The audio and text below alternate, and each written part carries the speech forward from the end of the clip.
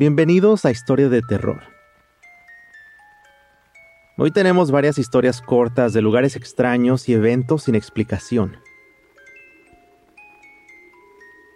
Mi nombre es Edwin y te voy a contar una historia de terror. Las criaturas de los cerros. Estaba caminando con dos amigas, Nelly y Amy, a lo largo de una especie de formación del lago en el Valle Sagrado de los Incas, en Perú. Ya había estado en Perú durante varios meses como viajero solo. Por eso, tener compañía para ir a ver los lugares lejos de las cosas turísticas normales fue muy emocionante. Esta vez fue particularmente espeluznante, ya que realmente no teníamos conexión con el mundo civilizado, y todos éramos extranjeros. Había otra chica de los Estados Unidos y una chica de Francia. Para los que no lo sepan, Perú tiene varios pueblos a lo largo del enorme valle que recorre el país. Estos pueblos son pequeños, con pequeñas tiendas, caminos mal iluminados con muchos baches, y con muchos campesinos que viajan para vender sus propios productos a los pueblos y ciudades más grandes, casi todos los días. Nos habían dejado en Chinchero y planeábamos regresar más tarde, esa misma noche. Entonces decidimos ir a explorar. Google Maps tiene algo genial que te permite descargar mapas en un iPhone para que no necesites una conexión para verlos. Y cuando revisé el mío, vi que había un lago cerca. De inmediato decidimos que queríamos ir y nos subimos a un taxi para que nos llevara allí. Al principio el tipo parecía confundido y no sabía a dónde íbamos a ir, o cómo encontrar una entrada al lago. Más tarde descubrimos que el lago no era para turistas y que tenía mucho lodo y hierba seca a su alrededor, por lo que llegar a la orilla era casi imposible. Cuando llegamos a la entrada por un pequeño cobertizo para barcos, le dijimos al taxista que encontraríamos el camino de regreso, nosotros mismos, así que nos dejó. Era un tipo de silencio pacífico, sabiendo que estás tan lejos de todos los ruidos y actividad de la ciudad. Caminamos hasta que nos dimos cuenta de que no había mucho que hacer ahí. Empezamos a bromear, a tomar fotos y a burlarnos de Amy, ya que ella era la temeraria del grupo y saltaba entre las zanjas y se asustaba con cada sonido que escuchábamos. Puede que hubieran serpientes por todas partes, pero ahí, entre la hierba seca, era tan alta que nunca podríamos saberlo. Ya atardecía y nos distrajimos con nuestras fotos. Y como estábamos en un valle profundo, se oscurece un poco más temprano. Y bueno, no es exactamente un atardecer, pero las montañas bloquean el sol antes que si estuvieras en una área con un horizonte plano. Queríamos volver al pueblo, pero solamente teníamos dos opciones. O volvíamos por donde nos dejó el conductor, o podíamos explorar un poco más. Pero entonces teníamos que caminar un poco lejos de la carretera, y por lo que parecían ser caminos de tierra que iban hacia las colinas. Elegimos los caminos de tierra, ya que teníamos alrededor de 1 hora hasta que estaríamos en oscuridad completa. Pensamos que aún nos sobraba tiempo para llegar. Fue una buena caminata, pero realmente no sabíamos a dónde íbamos, ya que el mapa solo mostraba una dirección general de dónde estaba el pueblo. Los caminos de tierra no estaban marcados, y a veces se curvaban lejos del pueblo. Solo esperábamos que eventualmente los caminos se arreglaran solos. Llegar a la cima de las colinas siempre fue agradable porque se ve claramente dónde estás. Pero cuando llegué primero a la cima, noté que un hombre venía hacia nosotros desde el costado del camino. Así que me acerqué y le pregunté cómo volver al pueblo. Él fue sorprendentemente agradable, pero muy curioso. No levantó sospechas y en realidad resultó ser una buena persona. Lo seguimos hasta su casa, donde nos encontramos con su esposa e hijos. Puede sonar falso en este punto, pero la gente en Perú es muy hospitalaria y no es raro invitar a gente. Sin embargo, no entramos, sino nos quedamos afuera.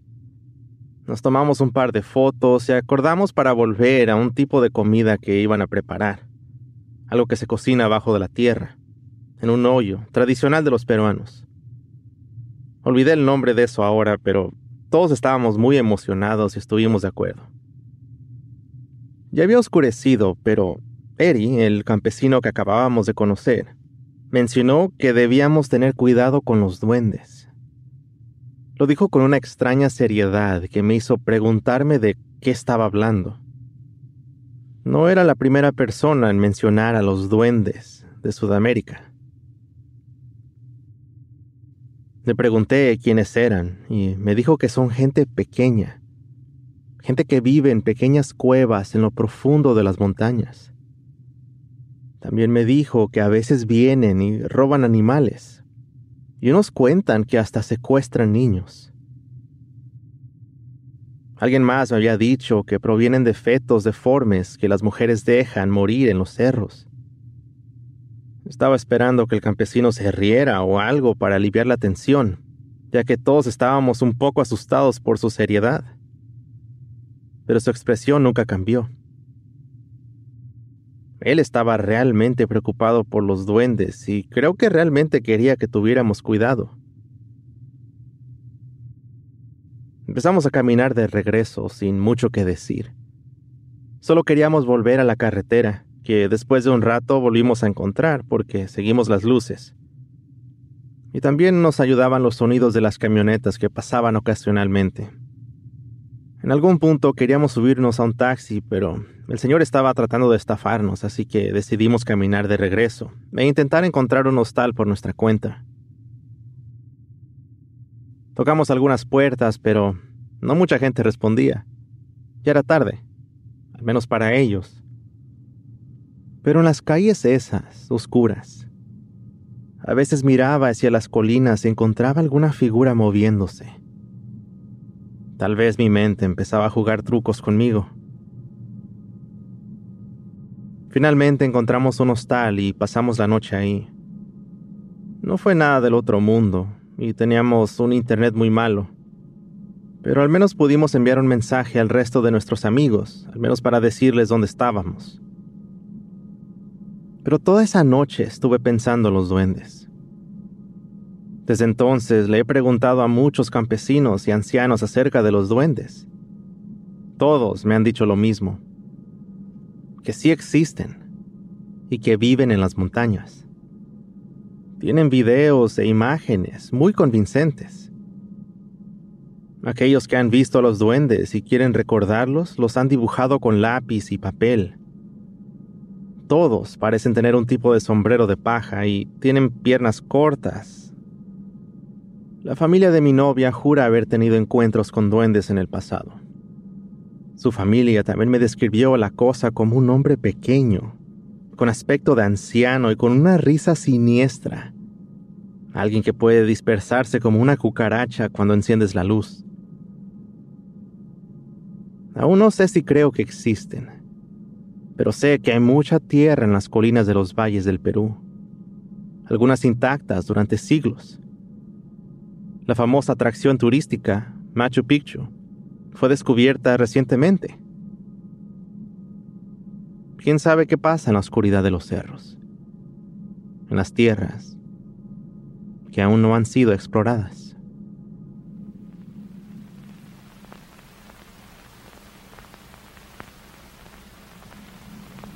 El fenómeno de saltos temporales.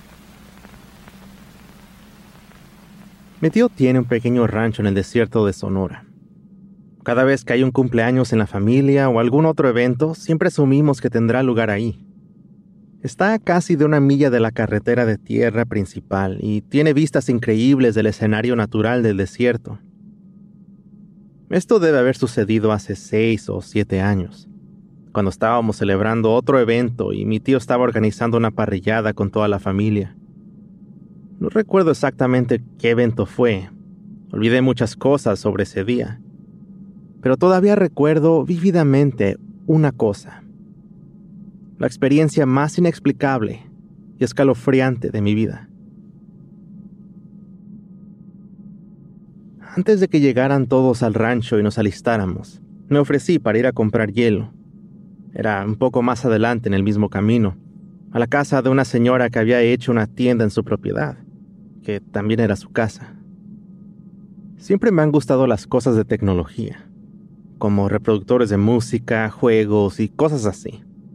Durante ese tiempo recuerdo que me gustaban muchos los radios, esos que te permiten buscar a otras personas que también los usan y policías y cosas así. De vez en cuando nos metíamos en otras conversaciones que captábamos en nuestros walkie-talkies y hacíamos que cambiaran de canal. No sé por qué pensábamos que esto era tan divertido. Tenía un par de ellos conmigo, así que dejé uno de los radios con mi primo y me fui solo. Lo estaba actualizando con mi ubicación y diciendo otras cosas solo para tener algo que decir. Y él siempre respondía con 10-4. Yo sabía dónde estaba la tienda de la señora, entonces me dirigí hacia allá, mirando hacia enfrente. Yo sabía que estaba tal vez a 5 minutos a pie. Me acerqué a la ventana del frente de la casa, donde aparentemente harías pedidos, y pedí 2 bolsas de hielo. Ella los agarró, le di mi dinero y ella me dio el cambio. Empecé a hacer mi camino de regreso con una bolsa en cada mano. 10-4, dijo mi primo por la radio. Pero yo no había dicho nada. No pude responder porque no tenía mis manos libres, así que lo ignoré. Cuando alcancé a ver el rancho, el viento comenzó a soplar. Esos vientos del desierto son terribles para los ojos, con suciedad y arena soplando por todas partes. Así que cerré los ojos, pero seguí caminando en línea recta durante unos segundos. Fue entonces cuando sentí el empujón detrás de mí. No era el viento, sino una especie de burbuja de una fuerza extraña, como la fuerza que se siente cuando se juntan 2 imanes con los mismos polos, uno frente al otro. Me di la vuelta, pero todavía no podía abrir los ojos por completo, así que seguí caminando. Recuerdo sentirme extraño, como náuseas o nerviosismo. El viento ahora se aclaró por completo y el rancho quedó a la vista, a través de la cerca desde la distancia. Las ventanas de la casa principal estaban cerradas y la música estaba apagada. Más adelante pude ver que los 4 carros que estaban estacionados afuera, al otro lado del campo, no estaban. Fue muy extraño, pero mi mente realmente no procesó el evento hasta que caminé hacia la cerca y la encontré con la cadena y el enorme candado atados a ella. Los sacudí, esperando a escuchar a los perros ladrar, pero nunca vino ningún perro. Al principio pensé que había caminado al lugar equivocado, a un rancho que quizás se parecía al de mi tío. Pero había estado ahí muchas veces y lo conocía muy bien. Este es el mismo lugar que visitábamos por las noches cuando venía con mi tío a alimentar a sus perros, y obviamente siempre estaban ahí. Empecé a entrar un poco en pánico y a sentirme muy confundido. Mi cabeza daba vueltas. Caminé alrededor de toda la propiedad, con el hielo comenzando a derretirse y goteando junto a mis pasos.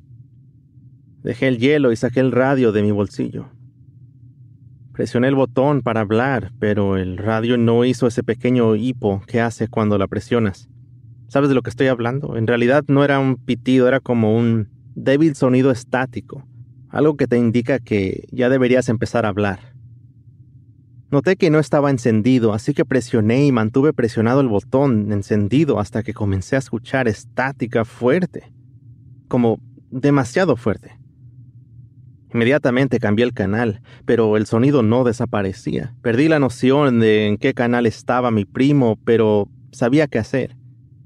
Normalmente escaneaba todos los canales, y teníamos como 13, y simplemente preguntaba por él y esperaba unos segundos por una respuesta.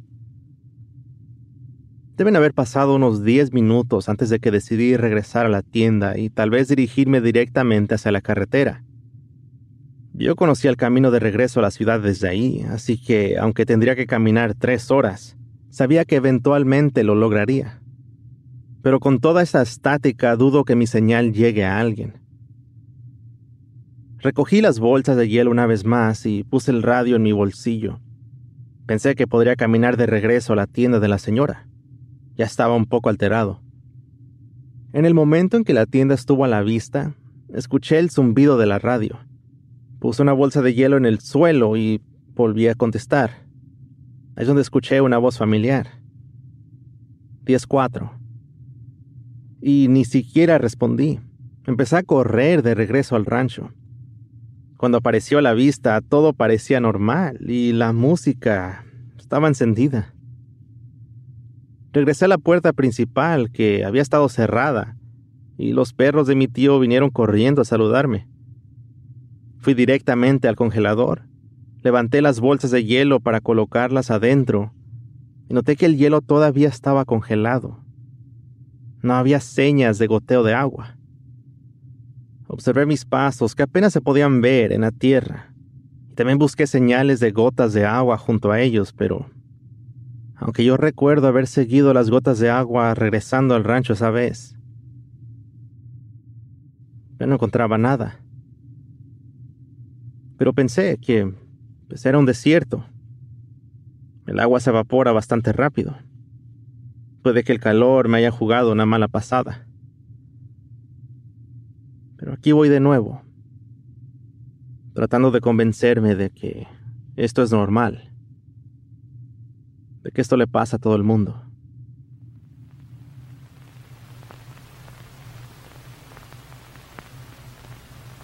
La próxima historia se llama Objetos Malvados y continúa después de esto. Quédate con nosotros. No creo en la brujería, pero he visto muchas cosas espeluznantes. Acabábamos de mudarnos a nuestra nueva casa y tener un lugar para correr era muy divertido. Mi hermana y yo crecimos jugando con los niños en nuestro complejo de apartamentos, pero a partir de ahora seríamos solo nosotros correteando en una casa grande. La casa tiene un baño en la esquina trasera, lo cual es genial ya que no me gusta que la gente me escuche ir al baño.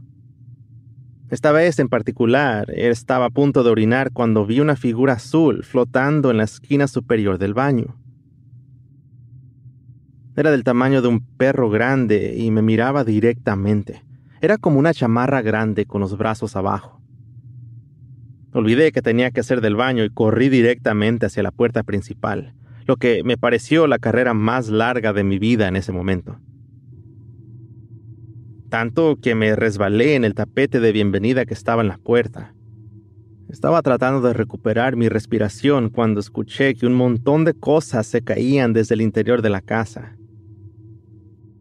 Mis padres probablemente estaban en el patio o algo así, ya que llegaron corriendo hacia la puerta desde el costado de la casa.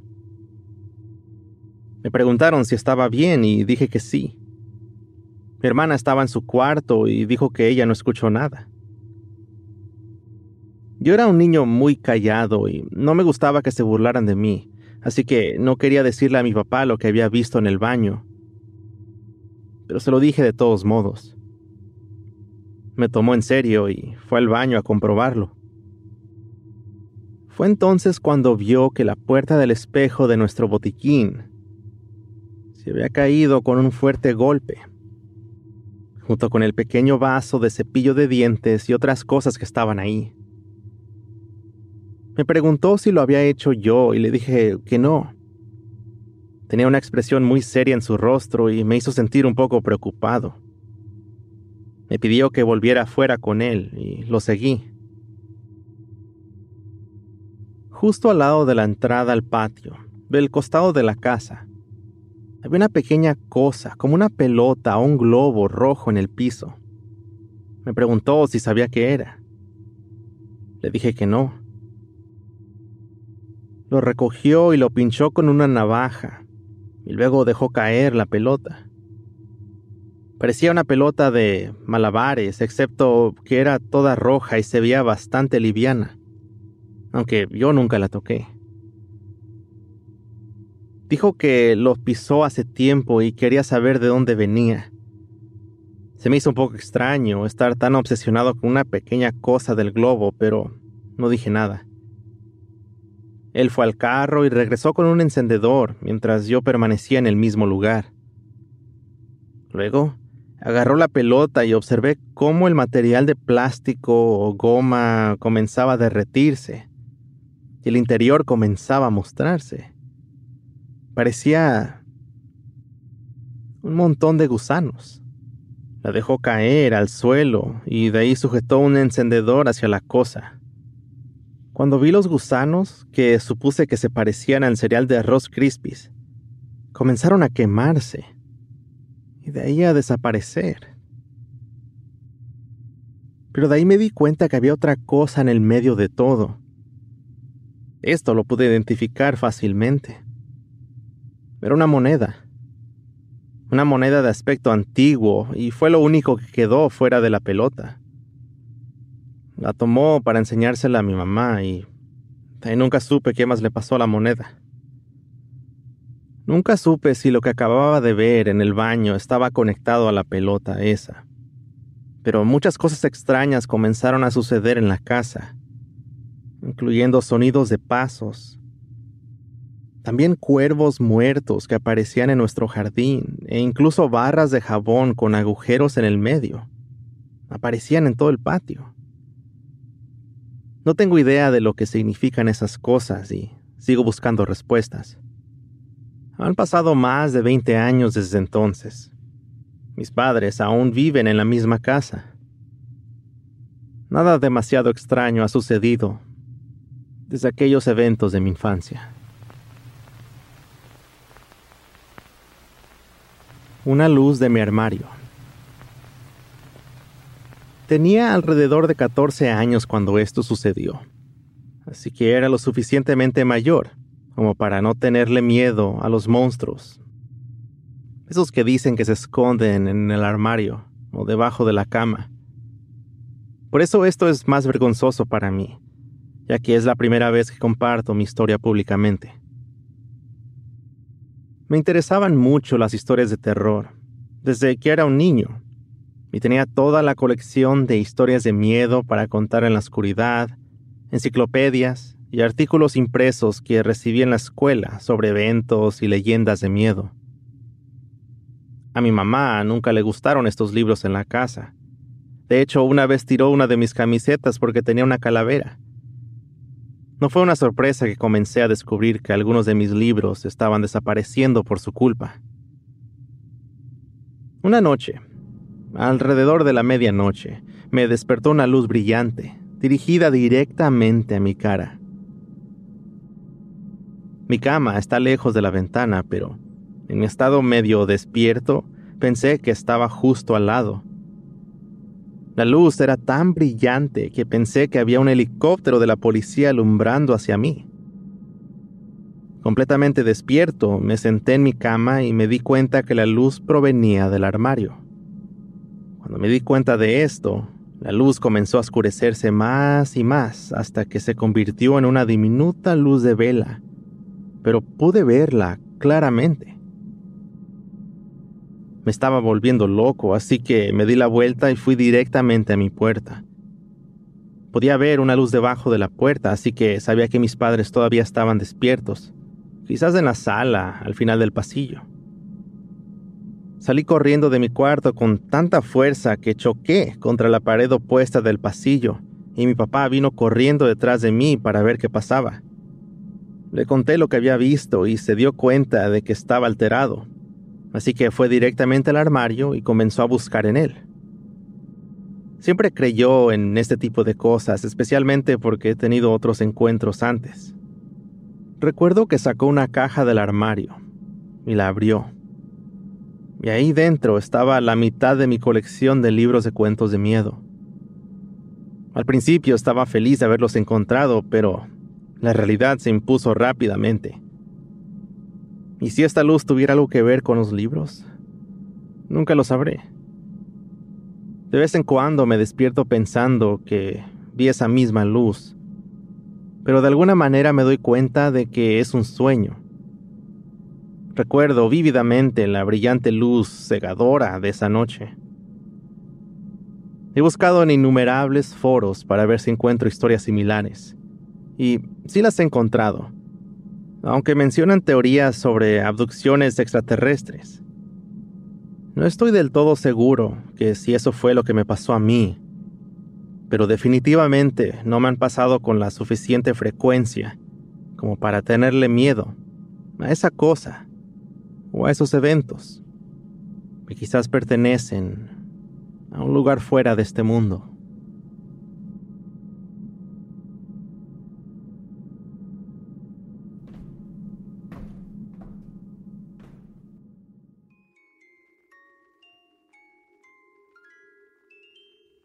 Si has vivido algo paranormal y quieres contarlo, envíame un mensaje o visita historiadeterror.com. Dejaré la información en la descripción de este episodio. Este podcast es parte de la colección de shows de Scary FM, donde puedes encontrar otros podcasts de terror. Hay uno que se llama Terror Historias Reales, donde la gente nos cuenta sus historias directamente. Muchas gracias por escucharme. Nos vemos. Life's better with American Family Insurance because our home policies help protect your dreams and come with peace of mind. Save up to 25% by bundling home, auto, and life. American Family Insurance. Get a quote, find an agent at amfam.com. Products not available in every state. Discounts may not apply to all coverages on an auto or home policy. Discounts do not apply to life insurance policies. Visit amfam.com to learn how discounts may apply to you. American Family Mutual Insurance Company, SI, and its operating companies, American Family Life Insurance Company, 6000 American Parkway, Madison, Wisconsin.